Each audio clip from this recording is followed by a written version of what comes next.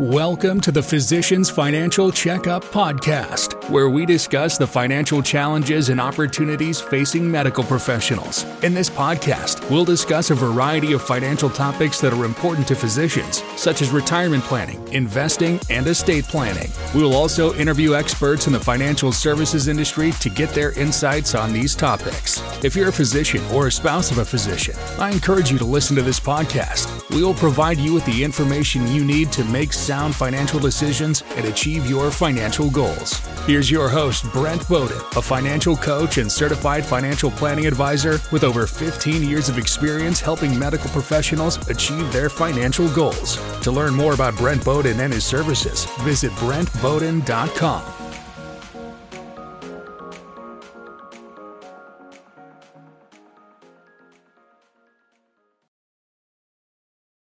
Welcome back to another episode of the Physicians Financial Checkup Podcast. I'm your host, Brent Bowden, and today we've got a very timely and important episode lined up. As we approach the end of the year, many medical professionals are always looking for ways to optimize their tax situation, and that's what we're diving into today. With just 2 months left before the year end, we'll discuss some tax considerations for medical professionals. From very simple steps to the more complex strategies, we're going to cover it all. Before we get started, though, I want to remind our listeners that while we strive to provide useful information, it's always a good idea to consult your tax professional or financial advisor to tailor these situations and strategies to your unique circumstances. With that said, let's jump right in. We're going to begin with some easy moves that medical professionals can consider before the year ends, all with the aim of reducing that tax liability. So the first simple move is to maximize your retirement contributions. If you haven't already maxed out your 401k, 403b, or other retirement accounts, consider contributing the maximum amount allowed before the end of the year. This will reduce your taxable income for 2023. And as a reminder, 2023, the 401k and 403 personal contribution limit is $22,500 for employees, or if you're age 50 and older, you can contribute up to $30,000. So make sure you're hitting those maxes, and that'll help reduce your taxable income for this year. Secondly, let's look at HSA or FSA. It's another straightforward step to review that health savings account or your flexible spending account contributions. The one that we really love is the HSA, which offers a triple tax advantage with contributions being tax deductible. They'll grow tax-free in specified accounts and then can be withdrawn tax-free for qualified medical expenses with a max this year for self-coverage of $3,850 or for family coverage, $7,750. And if you have an FSA, make sure you use those funds before the end of the year or know the date that you can use them by. Sometimes that's in March because they typically are a use it or lose it fund. Another option is education savings plans.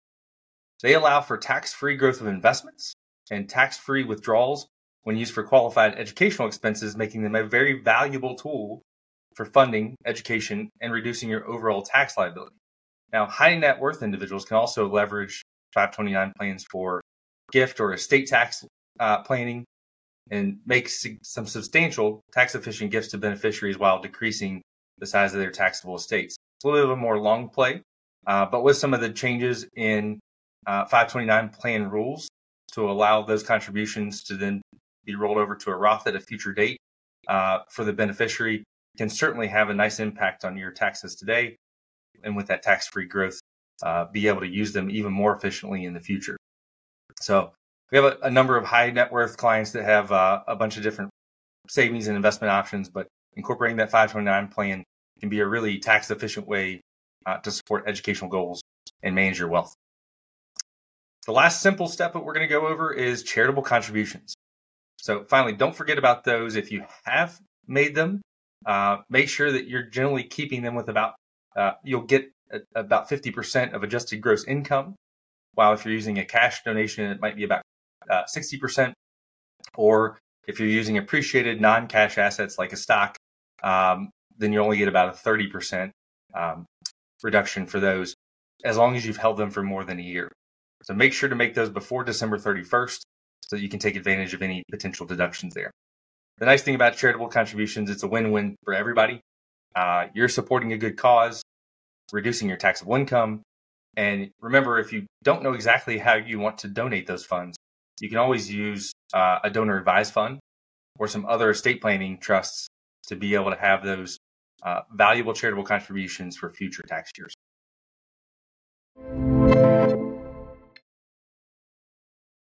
So let's move on to a few more complex strategies for medical professionals who might be looking to take on bigger tax savings this year. So one of the strategies you can put in place, although it is getting a little later in the year to try to do this, is setting up a defined benefit plan. So the intermediate strategy here is that when you set up a defined benefit plan, you can significantly boost the retirement savings and your taxable income.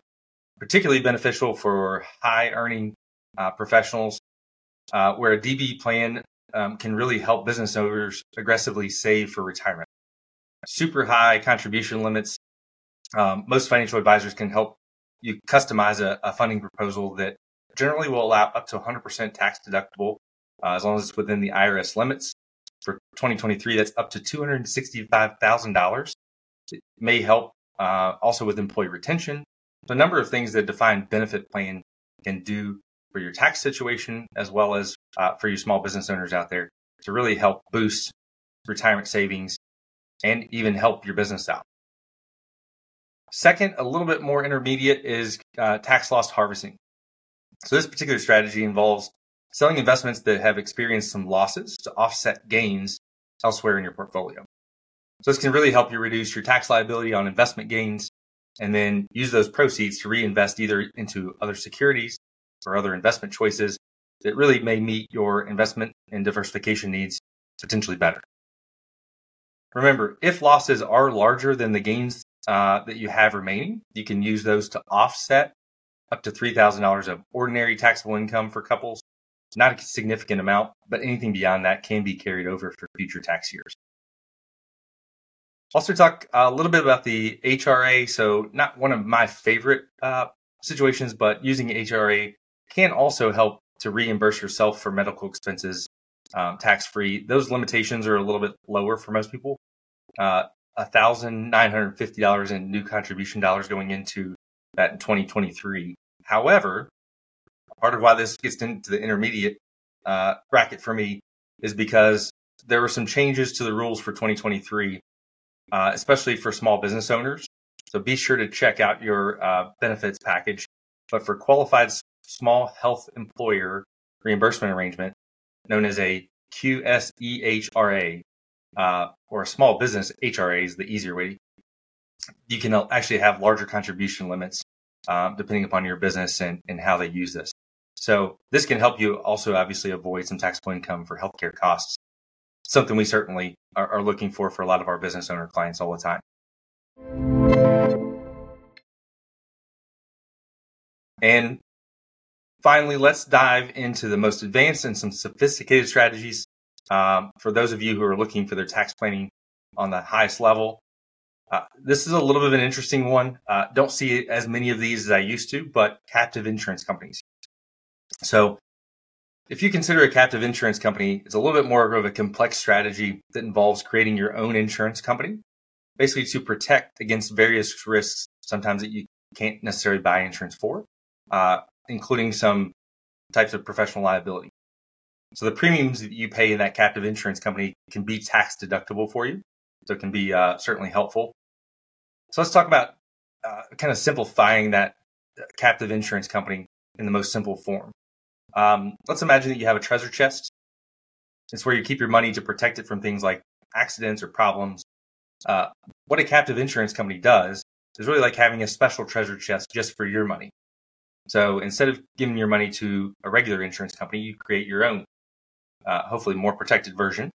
And the good thing is that you have a lot of control over what that is, obviously within some federal guidelines, and how you make that special treasure chest. But you can get it to pay for problems or accidents that happen to you or your business or your things. And you also get those tax benefits, which means you're going to pay less in the taxes from a benefit. Tricky part is that it can be somewhat expensive to set up. And managing this special treasure chest, you need to know a lot of different rules, There's some tax benefits that you may or may not have available. So it's really nice. It can be a little complicated, but it certainly is something that if you want to enlist a team that works on those quite a bit, captive insurance company may be good, especially for small business owners on that next level tax preparation. There's also a number of advanced estate or trust planning moves that you can make. They can be some examples like family limited partnerships. There are charitable remainder trusts, intentionally defective grantor trusts, qualified personal residence trusts, spousal lifetime access trust, and a number of different options within the estate planning and trust planning that can really help you transfer your wealth more efficiently and at the same time reduce estate tax liability. So, lastly, you kind of want to explore those with your attorney and financial advisor, because there's a number of different ways that they work. You want to make sure that you're picking the right one, but certainly enlist some professionals to be able to help you with those tax planning strategies. And finally, for our ultra high net worth clients, really exploring some international tax planning strategies is an interesting concept. We've helped some clients with offshore accounts or residency planning, really taking advantage of some of the international tax treaties. And these types of strategies get super advanced, but they really can help the ultra high net worth optimize their financial situation, protect that wealth, and minimize their global tax obligations. And so, it's certainly crucial to note that international tax planning has some really strict adherence to both local and international tax laws and regulations. And the compliance can be complex. So making sure that you avoid any legal issues and penalties.